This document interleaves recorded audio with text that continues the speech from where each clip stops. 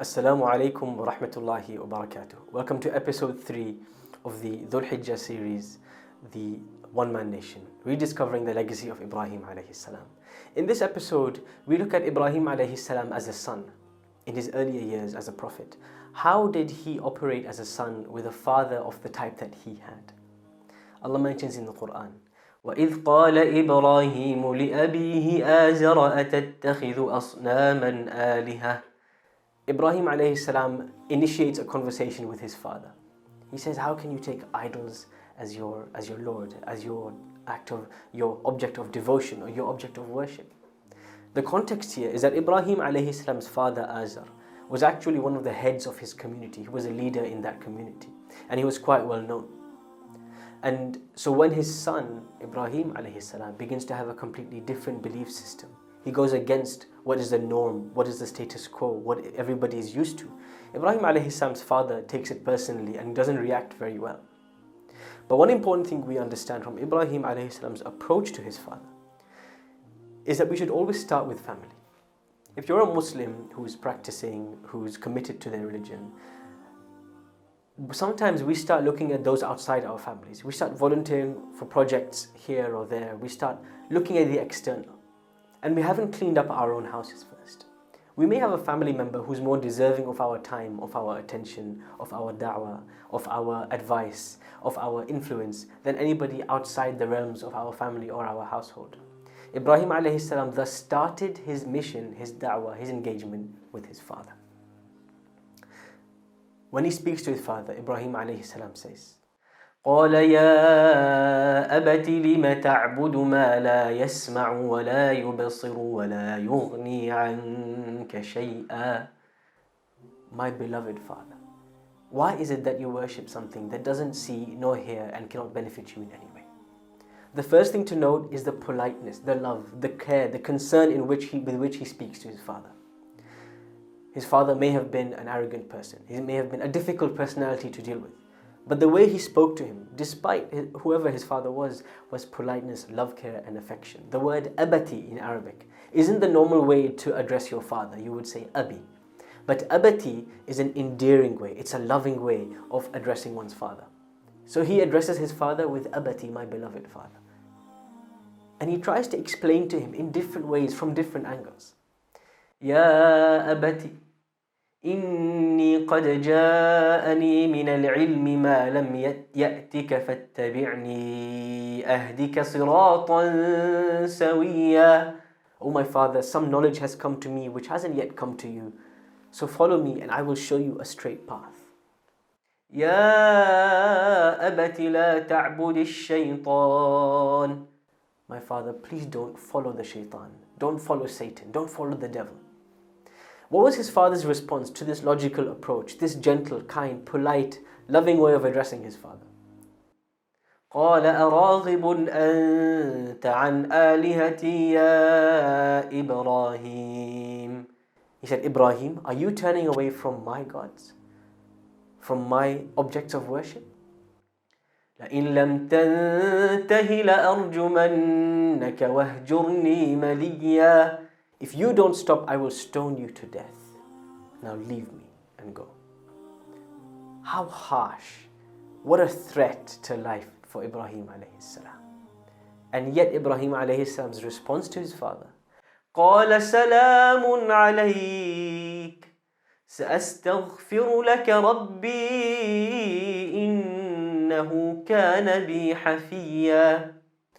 He said, peace be to you, my father. I will ask Allah to forgive you. Indeed, He is responsive to me. Ibrahim alayhi salam meets harshness with mercy, hatred with love, difficulty with ease and understanding. This is called patience. Because when you deal with a loved one, it may pain you that a loved one, a family member, somebody you know, a friend, is going in the wrong direction.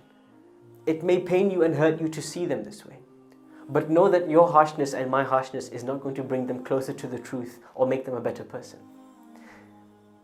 Harshness does not bring anybody closer to Islam. Rather, as ambassadors, as representatives of Islam, when people see harshness, they equate Islam, unfortunately, with harshness. Our Prophet ﷺ said, مَا وُضِعَ الرِّفْقُ فِي شَيْءٍ إِلَّا زَانَهُ. Whenever gentleness is put in anything, it makes it beautiful. If you're a gentle person, a subtle, a loving, caring person, it beautifies you and your persona in the way you approach other people. We learn a number of lessons from this incident with Ibrahim alaihis-salam and his father. The first is that we should start with our families. Why don't you write down 2 or 3 people in your immediate or extended family who you can stretch out and help.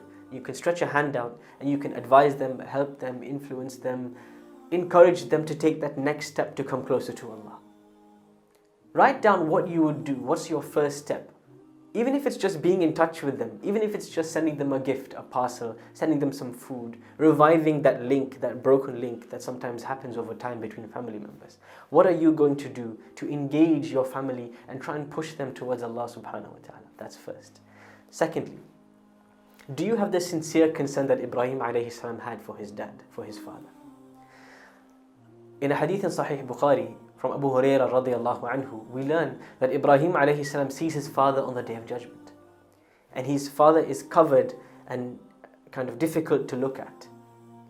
And Ibrahim alayhi salam says to his father, "Oh father, didn't I tell you not to disobey me? Didn't I tell you to listen to me?" And his father says, "Today I'll listen to you." But today, of course, as we know, it's too late.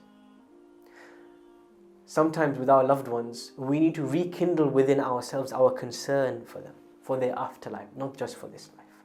When we look at our family and our extended family, when we meet up with them, the conversation always revolves around, what are you doing now? What's next in your life? What are you going to do at university? What's your work like? Etc., etc. It's always about gossip and chit-chat.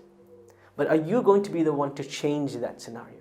To have that intention that I'm going to make my relationship, my engagements with my extended family opportunities to bring them closer to Allah. It doesn't have to be in a preachy way, but you find your way, your subtle manner of encouraging them and pushing them towards Allah. Remember, the most painful person to see on the Day of Judgment burning in hellfire is somebody from your family, your parents, your siblings, your children, your extended family. Our Prophet ﷺ, he showed incredible patience in dealing with his uncle Abu Talib, who he loved so much, but he could not force him to enter Islam. Allah says in the Qur'an, إِنَّكَ لَا تَهْدِي مَنْ أَحْبَبْتَ. You can't guide somebody just because you love them. You cannot guide those you love. وَلَكِنَّ اللَّهَ يَهْدِي مَنْ يَشَاءُ. It is Allah who guides who He wants. We can only sow the seeds in other people's hearts and minds, but Allah is the ultimate one in responsibility. It's His ultimate responsibility to actually help them, to actually get them to take the plunge. The Prophet Nuh alaihis-salam lost his son to misguidance and to disbelief. The Prophet Lut alaihis-salam lost his wife to disbelief and misguidance. Asiya, the woman mentioned in the Qur'an, one of the most important women in Islamic history, her husband was the tyrant, the Pharaoh of Egypt, Fir'aun. Just because somebody is pious or somebody is a good Muslim, it does not mean, and there's no guarantee that their family will be the same. You can create the environment, but you can't push people over the line. And sometimes we have to take that step back and accept things the way they are. Here are some brief action points. Write down a list of 2 or 3 people in your family and write down next to that what you can do today, what you can do this week in order to help them, advise them, push them closer to Allah. How can you be a force for good in their lifetime? Secondly, think about your parents. Your parents couldn't have been worse than Ibrahim's father, Azar. And yet he treated his father with such love and such compassion. Can we do better with our parents? Something to reflect on. Number 3, do we have the concern for the guidance of our family members? Are we interested as much as we are interested in their day-to-day lives and their work and their jobs and their future and their family and having fun with them? Are we interested and concerned for their afterlife? So take away these reflection points, take away these action points, share your reflection points with Roots Academy, and make sure you fill in your habit tracker with actions you want to track this Dhul Hijjah and beyond. This is your brother Hisham Ja'far. Wassalamu alaikum.